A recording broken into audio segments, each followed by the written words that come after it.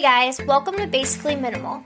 If you're trying to sell all your belongings and live in a white house, this is probably not the podcast for you, but you could stay. However, if you're just trying to live an everyday, basic life and clean some of your house, then you're in the right place. I'm Morgan, and I'm just a basic girl who drinks Starbucks daily, loves a clean house, and just trying to live a little bit more minimal. On my podcast, we'll talk about organization, cleaning, living intentionally, and just all the good stuff. New podcasts will be out every Monday.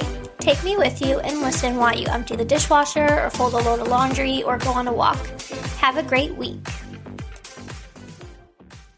Hey guys, welcome back to Basically Minimal. I am just sitting in my office and I'm feeling so much better than last week because it's totally clean. I put my Basically Minimal merch in containers instead of staring at it, which is probably not good for manifesting it to sell, but I'll sell it eventually. Last week when we talked, I said my office is like half clean, so this week I feel so much better. Also, the dog is snoring underneath me and my neighbor is mowing the grass. I don't know if you can hear any of that, but if you can, I'm so sorry. So I currently have a little bit of wedding mess in my office, but I would consider it organized chaos because I'm printing stuff out right now and there's a box of the papers open and stuff's kind of like everywhere, not really everywhere, but it's not that big of a deal because once the task is done, I can clean it up. And I'm excited for Wednesday because the flowers will be done. We're making our own flower arrangements and our own bouquets and all that. So I won't have bins of flowers and flower piles on my kitchen table. Although the flowers haven't been on the table that long, I did that probably on Thursday. I just needed a space to sort them because my one neighbor, I grew up with my neighbors, and the one neighbor, she was a floral arranger. I don't know what you call that. And she has this machine where you like put the flower in the stem and then you like smash it down and then it gets a little clip on it. So anyways, I have been doing that and sorting them, so I needed somewhere to go for those, so I put them on the kitchen table, and then on Wednesday they'll be out of here. So anyways, enough about wedding stuff. Let's talk about why mess causes stress. I already know this all too well, and I talk about it a lot on the podcast. People do not realize that a messy house causes a stressed brain, and I think it's because culture is always saying things like, excuse the mess, the children are making memories, or just wait until you have kids, your house won't be clean. But why can't you have kids in a clean house?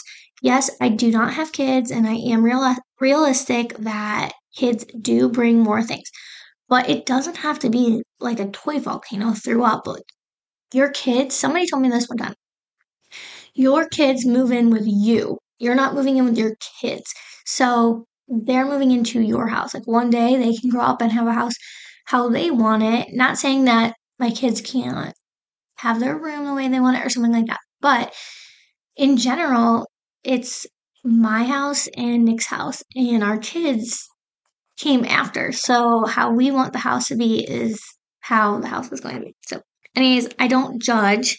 If you want to live like that, it's totally fine. It's just not for me, and it's definitely not for me now that I know the effects that clutter and messes can have on your brain, and I do have OCD, so there's just a lot of factors in why I live my life like this now.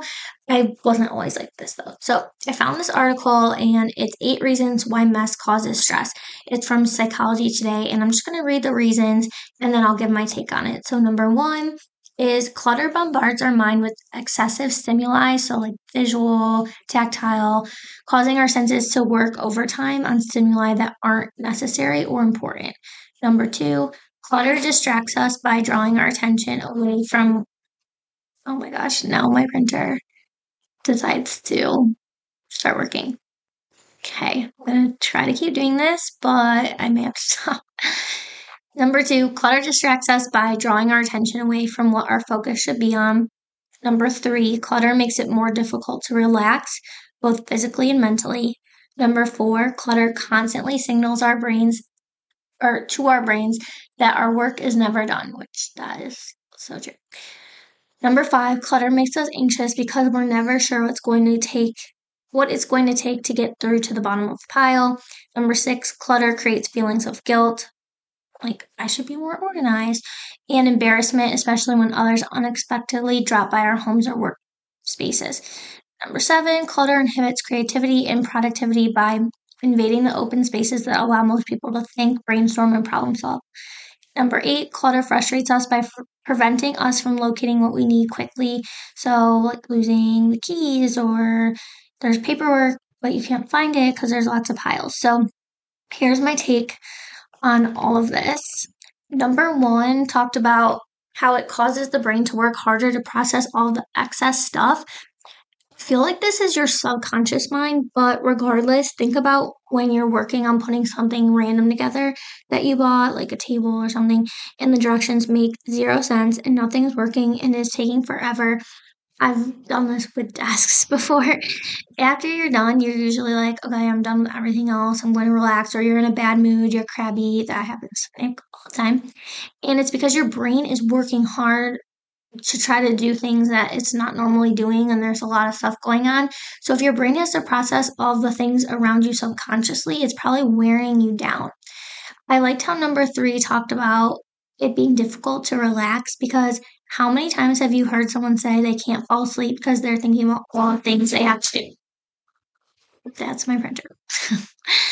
um, so anyways, people say that all the time about, oh, I couldn't sleep because I couldn't stop thinking about all the things I had to do, or I just ended up getting up because I had so many things to do, which I've done that a lot of times. And then once the stuff is done, I go lay down and I fall immediately asleep.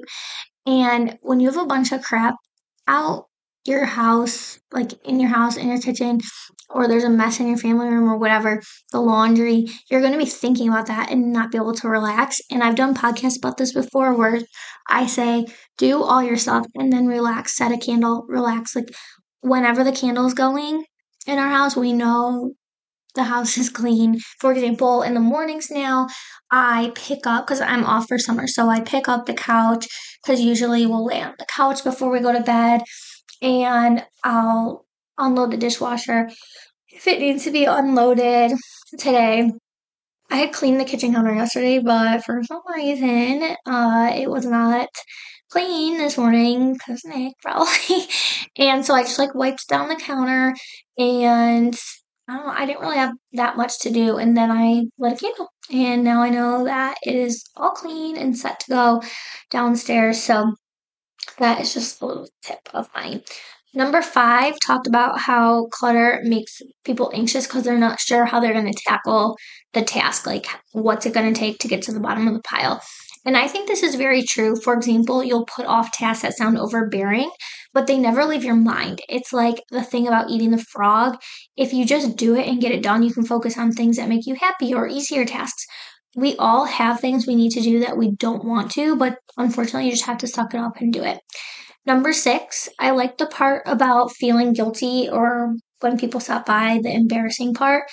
If you have to practically throw yourself into a 7-foot hole and dig your way out 3 hours before guests are arriving because you have so much to do that because you're not keeping up with it, and now somebody's coming over in 3 hours and you have to do literally everything, then it's something is wrong. And I say this in a loving way because I've done it many times, and honestly had to do it the other day when my friends were coming over, because like I just had to, vacuum the carpet, and I had to do stuff that I could have done like a few days before, but then I just left it all to do. And it's just, I know I can be in the same boat a lot of times, but letting yourself fall behind is just hurting future you. Trust me. The best way to get ahead is to set a task for each day. Mine is Monday's bathroom, Tuesday's towels, Wednesday kitchen, Thursday vacuum. I hate dusting, so I'll do that when I get around to it. And I just do a load of laundry every day or every other day, and it really helps. So that's it for today. Rate yourself on this scale. 1, my house is a disaster and I have no schedule of cleaning. 5, my house is sometimes a disaster, but I do a big round of cleaning every so often. 10, my house is rarely a disaster and I stay on top of it for the most part. Right now, I fall like 9, 10. From January to probably May, I was more of a 5, 6, 7. I like the 9-10 area because I'm just happier and I feel like I get more done. So challenge yourself to make a cleaning schedule this week. It could be as simple as mine. You could just use mine: Monday's bathroom, Tuesday towel, Wednesday kitchen, Thursday vacuuming, or do it how it works best for you. I did it like that because Tuesdays I had dance at night, so I found that when I had a task on that night, I always put it off. So what I would do is if I woke up early, I'd throw the towels in the washer, and then before work, I'd throw them in the dryer because I don't really care to fold towels if they've been sitting in the dryer. It's not the same as clothes for me. Like, I don't care. I don't feel like they get wrinkled, but I just put an easier task on Tuesday because I knew that it I didn't have as much time. So you can also do it like that. I like to not put anything on Saturday and Sunday because you never know if you're going to have a party or something to go to on Saturday or Sunday, or a wedding or something that throws it off. So keeping those days open helps for big tasks like cleaning out the garage or organizing the storage room, or like, I don't know, cleaning out your car or something like that, like bigger tasks. And then you don't have to worry about doing all your tasks one day. I used to clean all Saturday or all Sunday. I'd make like a big to-do list and I'd get it all done, but I don't know, I just felt like my day was wasted. And when I do the one task a day, it doesn't take that much time. It actually doesn't. So, anyways, I will talk to you next week and see you then, or talk to you then. Bye.